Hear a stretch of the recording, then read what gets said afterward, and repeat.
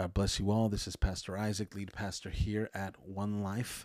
Today I want to close out our series called Toolbox that we've been in the last couple of weeks. And today I want to talk to you about this topic of giving. In the last few weeks, God has been so gracious to us. We've been able to hear from our own team here and also Gene Impert, who shared with us about worship last week. And what an honor it is to be able to close out this series. And today I want to speak to you about the topic of giving and specifically about finances. I know that whenever the conversation about giving comes up, we want to make it about some other things, right? Our time, our talents, our treasures.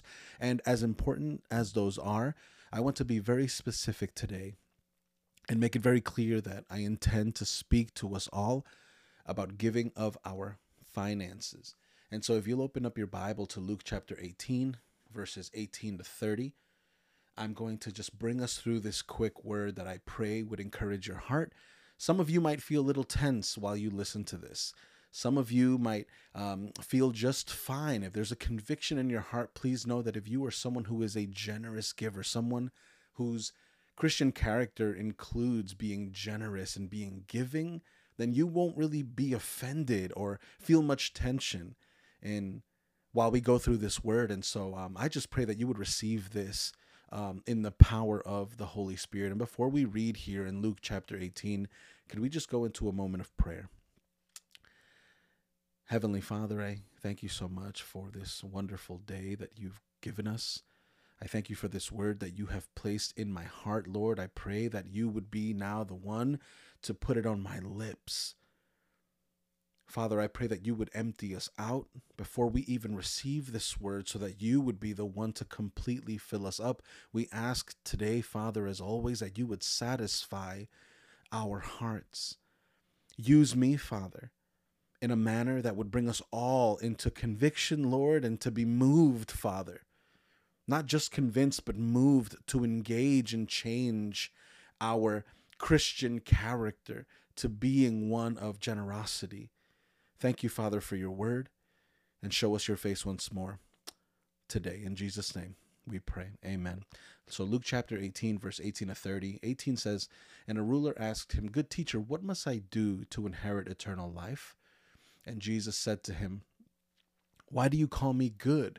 No one is good except God alone.'" And let me pause for a second there. Note that Jesus is being called good by this rich man. And what is Jesus's response? His response is, "Why do you call me good?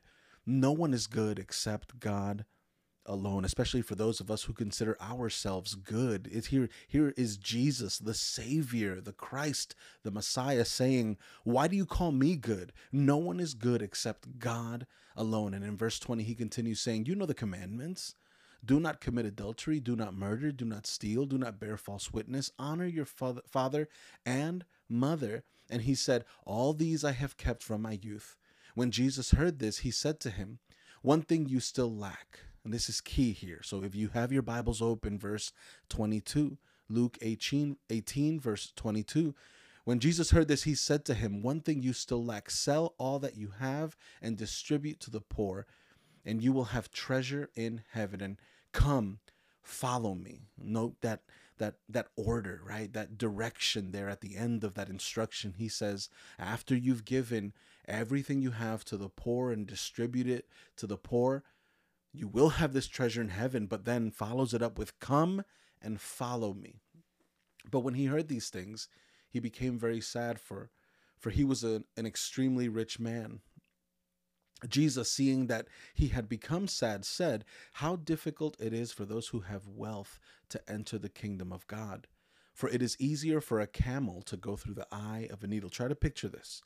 It is easier for a camel to go through the eye of a needle than for a rich person to enter the kingdom of God.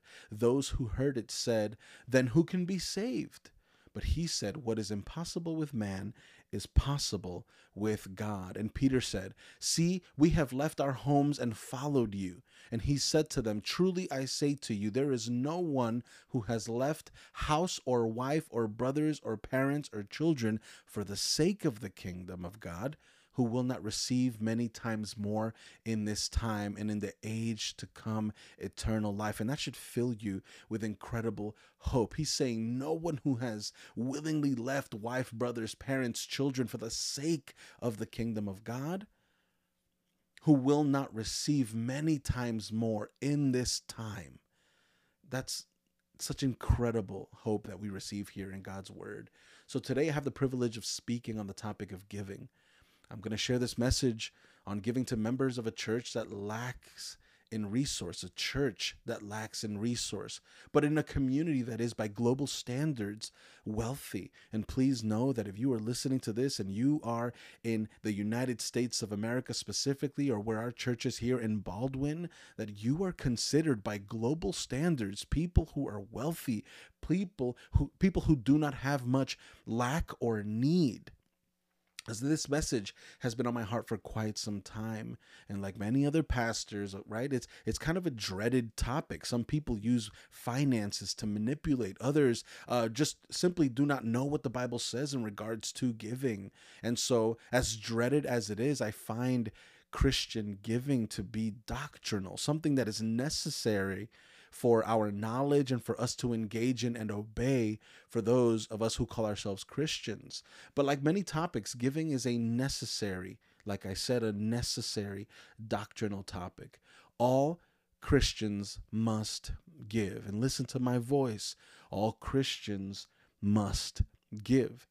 To that I add that this begins with each of us who leads and serves at this church. This is not just for those who show up week to week and don't give. So at the very least, you should give money. No. This starts from the top. This starts with us, the pastors, the elders, those who serve week after week. We should never assume that our time of service substitutes what we are actually called to give, even financially, friends. Thank you for serving if you serve in this house, but God calls you also to give in your money, in your finances, and we shouldn't substitute one for the other. They are equally as important.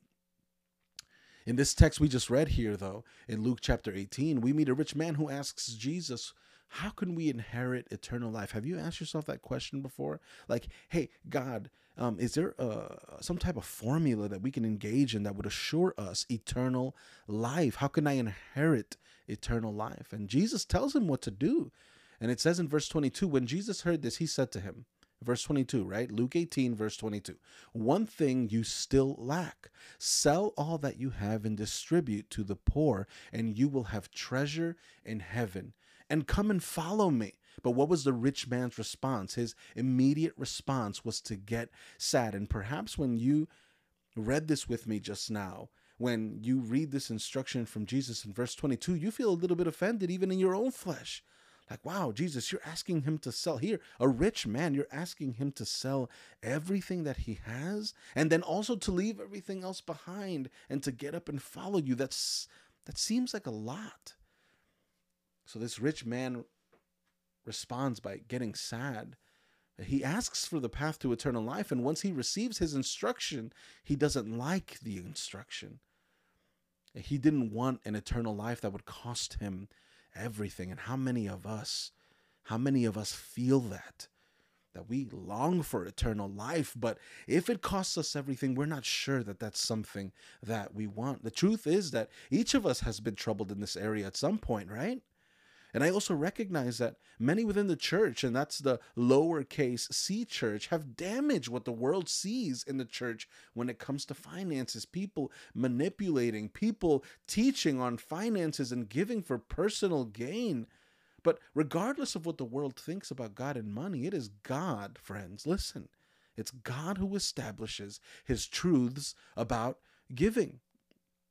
So here's some popular lies that we choose to believe, and maybe you have been guilty of saying this, and maybe you've been one to believe this even today, even while you listen to me today. And one of them is the church doesn't need money, or the church misuses my money. The church is always asking for money is another lie that many people choose to believe. Or here's a popular one. I worked for what I have.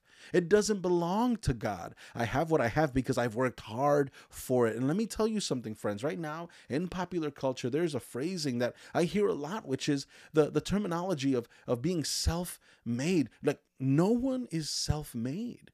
Even if you are a millionaire that became a millionaire on your own, so to speak, in quotations, somebody had to give money towards your product for you to become a millionaire. No one, unless you have a printing machine, a money printing machine, in which case somebody had to create the machine that helps you to print this money. Now, the point is that no one is self-made. And especially for those of us who know and trust Jesus Christ, everything that we have belongs to him. He has allowed us. Remember that not even a leaf on a tree moves without his say-so. Everything that you have is because he has given it to you. And lastly, another popular lie that we choose to believe is that God can have some of what I have left over, if there's anything left.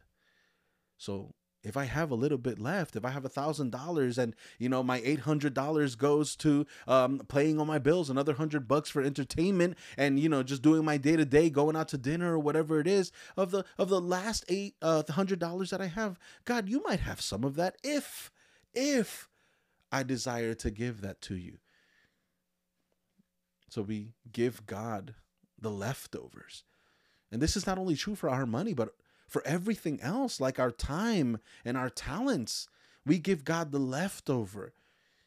We don't give him from the bulk of our energy even. We give to him even in our gathering, that weekly gathering, that coming together when the church convenes for fellowship and for praise and worship.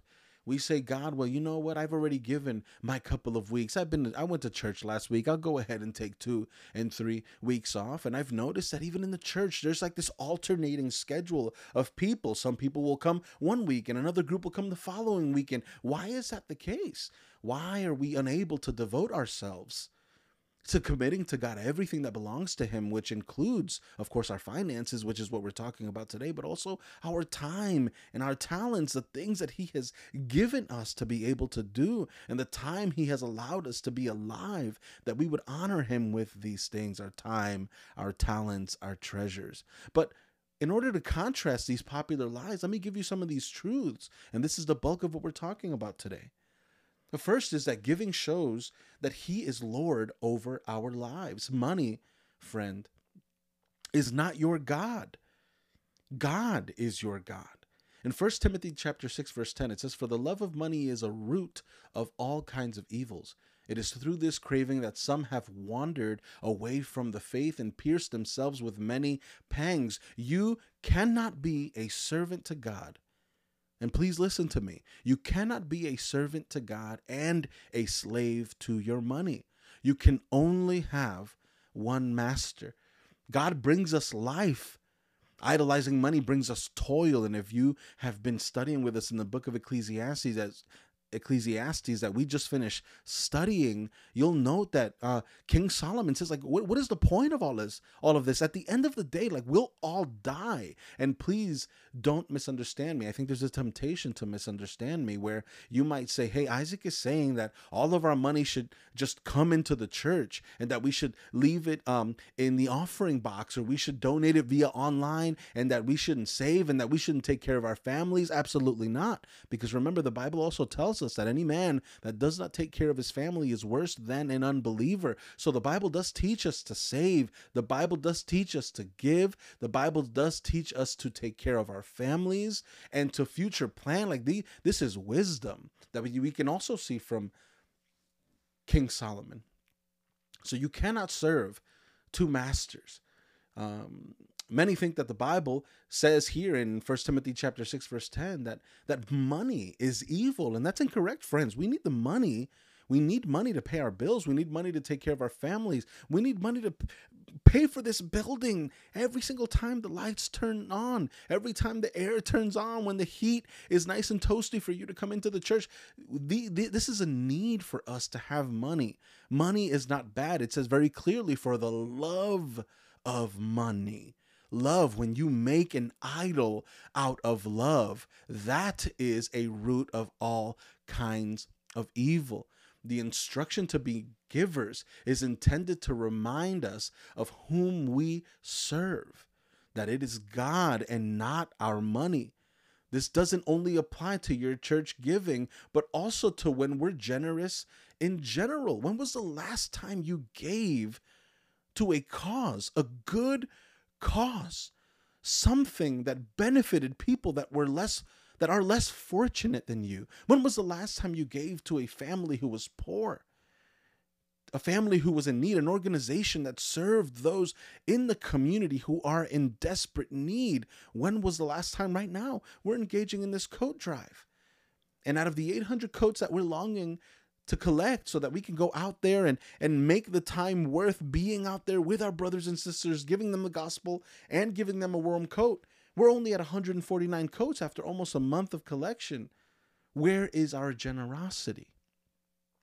Where are we considering others when we say, hey, listen, there are a tremendous amount of coats in my house, and I want to keep the ones that are good for me and kind of give away the ones that have been sitting in my closet for 3 years, excuse me. Like, this isn't something that I want anymore. Like, how is it that we are wanting individually and collectively to provide for those who are in need? Matthew 6:24 says, no one can serve two masters, for either he will hate the one and love the other, or he will be devoted to the one and despise the other. You cannot serve God and money. And this is scripture, friends. I'm not giving you my opinions here. It's not Pastor Isaac saying, hey, here is what I believe regarding money. Because like many of us who are listening to this, who are sitting in this room, I've also been in a place where I've struggled with money. I grew up with financial limitations like many of you. My mother, I told a story of my mother being a live-in nanny for a number of years while my brother and I were being taken care of by my grandmother, who had to come to this country from Ecuador and take care of us. And all so that she would have the money to take care of her children. But even then, she would teach my brother and I the importance of honoring God, even with our finances. And even when we don't have or when we lack, we still devote our finances to God and his work. He knows, friends. Listen, he knows your needs. He knows your needs before you even have them. But what he longs to see is a devotion in your heart. Do you devote yourself to the Lord even in your finances? And the second truth is that we should give out of love and not out of compulsion. This is key here, because many of us have grown up thinking or being afraid of the whole 10% rule. And I am inviting you to consider that this is way bigger than a percentage. God doesn't want anything from you that you don't want to give him. In the same way that you don't want something from somebody else whom you want to love you, but you feel like they're just giving you these attentions and this love in a compulsory manner because it's a duty or a responsibility or because they have to. No one wants that kind of love. I believe that many churches for generations have established the basis of percentage giving in order to ensure that people are keeping up at least with some of their giving. And of course, we see the tithe here. And let me be very clear. I don't think that if you tithe, you are in disobedience. I don't think so. If your heart's desire is to commit a specific percentage to God, then I believe you must obey the Holy Spirit's instruction. But check out what 2 Corinthians chapter 9, verse 7 says. Each one must give as he has decided in his heart, not reluctantly or under compulsion. Take your pen out, underline that. 2 Corinthians chapter 9, verse 7. Each one must give as he has decided in his heart or her heart, not reluctantly or under compulsion. Again, that compulsion is like obligatory. Remember that when the whole tithe and the storehouse situation that we see in the book of Malachi, God's people existed in a theocracy, not a democracy. And so there were these taxes that were imposed upon the people because it was a religious system. But what this is doing here, now we're in the New Testament. Now this is Paul speaking to the Corinthians, clarifying that we must give as we have decided in our hearts. This verse is crucial. This verse shows us that God's desire for us to give is not rooted only in duty, but it is sourced from love. When you love, you give. Give to God and his work because you love him and his work on earth. Friends, if you're saving up your money to one day be able to present it to the Father in person, it's not going to work. That money doesn't go with you. You sponsor, you invest in, you love on and pour into. You sow your seed into God's work now here on earth. Now, what I see in 2 Corinthians chapter 9, verse 7 is the importance of how to give to God. And I pray that you would really take some time to just dig into this portion of scripture and see what it says to you. But what I do know is that we must always give with joy and always give with love. In Luke chapter 6, verse 38, it says, "Give, and it will be given to you. Good measure, pressed down, shaken together, running over, will be put into your lap." Put. That's a key word there. Put into your lap. For with the measure you use, it will be measured back to you. Again, this is in your Bible. Luke chapter 6, verse 38. And I'm so grateful that God has allowed us this time to be able to talk about giving and to be able to grow in what he intends for us to know about what belongs to him. And then we have our third point. We should give to God first from our bulk and not from our leftover. God is too good to you for you to give him your leftovers. He doesn't deserve your leftover time. He doesn't deserve your leftover affections or your leftover treasures. He deserves from your bulk. And not just what you have left over. I want to make sure we understand that very clearly. Learn to give to God from your first fruits. Learn to give to God first before spending on anything else. I shared with some of you that I have learned in my life, and please don't take this as me, kind of flexing on the church here. I'm giving you my personal testimony on how this had to change my life first. But when I get paid, and I get paid bi-weekly, like many of you, on the Friday of the second week or every other week, and when I get paid, I make sure I take the time to close my eyes, pray to the Father, and also surrender to him the first fruits. And I make sure that as I surrender these first fruits, it's done before I even buy a cup of coffee, because I don't want to do anything else with my money until I have given to God, his church, and his work here on earth. That's a personal testimony, and I pray that that would encourage you. Proverbs chapter 3, verse 9 says, "Honor the Lord with your wealth and with the first fruits of all your produce." What incredible wisdom from King Solomon. Honor him with your wealth and with the first fruits of all of your produce. Have you noticed that when somebody is growing produce, or when you go, even now, right, especially in America, you go to the supermarket, what they present to you isn't the last fruits, it's the first fruits, the ones that are the most full, and they're shiny. Granted, in the US, they spray all these chemicals on this stuff. If you get a chance, please wash your vegetables and your fruits, and if you can try to take all that greasy wax off, please do so. But the point is that what they're selling you is that first fruit.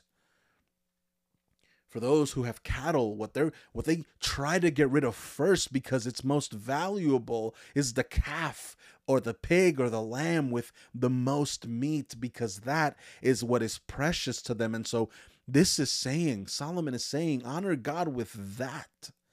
Honor him with that. But many of us haven't learned this yet. And yes, he is the creator of the universe. His need isn't for your money, it's for your heart.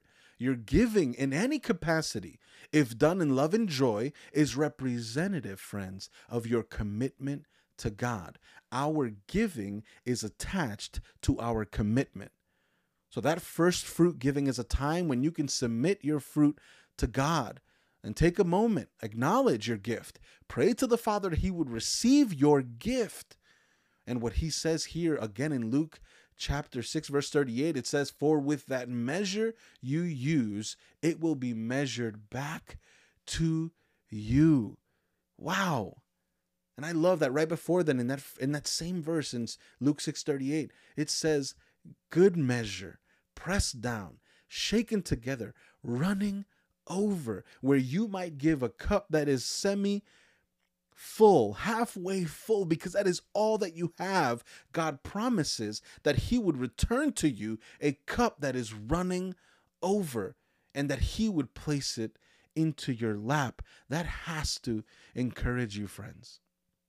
And lastly, this last truth is that we must give generously.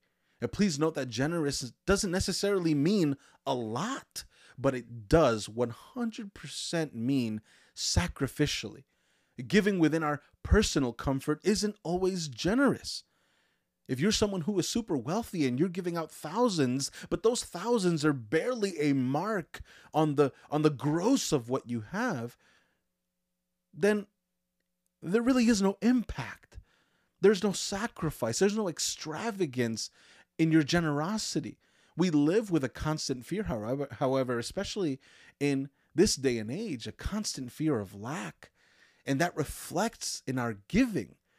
But this shows a tremendous distrust in God as your provider. Yes, we all have bills to pay. Yes, we all need money to feed ourselves and our families. Yes, we must plan for the future. It's biblical, friends. It is biblical. Paul teaches us how to save. It's biblical. But none of these things should come from or should come before the generosity with which God asks us or instructs us to give. None of it should become an idol to us before giving to God Almighty what is his. And you know what's funny about this first story that we go back, if you'll allow me just to run back to Luke chapter 18, this story about this rich man, there's a contrast to this story immediately in the following chapter, in chapter 19, and it was with a man named Zacchaeus. This rich man rebelled against God when he received instruction. This man in Luke chapter 18 immediately rebelled. He showed sadness, and when God said, "Get up and follow me," he didn't follow him. He showed sadness and turned away from God. And then God says what he says about a camel. It's easier for a camel to go through the eye of a needle than for a rich person to enter the kingdom of God. I mean, what a beautiful and poetic way in which he paints the difficulty of the rich getting into heaven. Because he knows and he knew what the response of this rich man would be. But here, Zacchaeus, in this following chapter, Jesus comes into the city, and Zacchaeus was a short man in stature. So he climbs up this tree to look out and sees that Jesus is coming towards him. And when Jesus looks at him, he says, "Zacchaeus, today I will go into your house." And Zacchaeus invites him into his house. But here's the thing about Zacchaeus. Zacchaeus was a tax collector. And remember, in the last couple of weeks, we've been talking about the tax collector Matthew. And we learned that the problem with tax collectors was that they were thieves. They would collect what belonged to the Caesar or to the ruler, and they would overcharge, and they would live from that overcharge. But the beautiful thing about this story of Jesus going into Zacchaeus' place is that when Zacchaeus lets Jesus into his house, all Jesus has to do is come in. Zacchaeus allows him in, because Jesus longed to be in that space. So Zacchaeus had to welcome him into his space. And once he was there, in his repentance and conviction, he says, "Hey, I'm going to return everything back to the people. But not only what I took from them, I'm going to return that back to them 4 times the amount owed to them." His encounter with Jesus prompted, friends, listen, immediate generosity, whereas this other rich man, Jesus told him specifically what he required from him. And he chose not to be generous. But true encounter with Jesus invites immediate, genuine, joyful, and loving generosity. Have you been generous today, friends? Have you been generous as a believer? Are you someone who struggles with this financial generosity that God invites us into? Because I will tell you this, you will be in disobedience with God if you do not give. And more than giving, if you are not giving generously. And remember, in your temptation to just get upset that this is another message about money. No, this is a message about love and about commitment. So I pray that you would receive this word, and I pray that this would change the manner in which you give. And when you are able to be generous, particularly to the poor, particularly to the work of God here on earth, I pray that you would do so with incredible joy in your life. I heard Francis Chan say the other day, he made mention of the joy that he receives in his generous giving. And he says, I have never seen a generous person who wasn't happy. I have never seen someone who was just outwardly and extravagantly generous be mean mugged, have a mean face, or just be someone who was sour. There's something about generous giving that brings us also tremendous joy on top of the joy that we already experienced when engaging in that giving. Friends, I pray that you find freedom in your giving today, and may God receive your gift, your offering, your first fruits, and I'm excited to see what God would fill your cup with. Remember, that running over of the cup, if we do as he says, to give with love and to give with generosity, taking care of the poor and taking care of his church. God bless you all, and I will see you soon. Father, be and remain with those who are listening to this sermon today. Lord, I thank you for this house. I thank you for our church. I thank you, Lord, that you have always been a generous giver. And today, Father, we receive your word and we engage in your word. We bring action to your instruction. Thank you, Jesus, for your faithfulness. And thank you that you have never called us to do or be anything that you haven't already done and been for us. Thank you, Jesus, for your example. In the precious name of Jesus, I pray. Amen and amen. Love you all.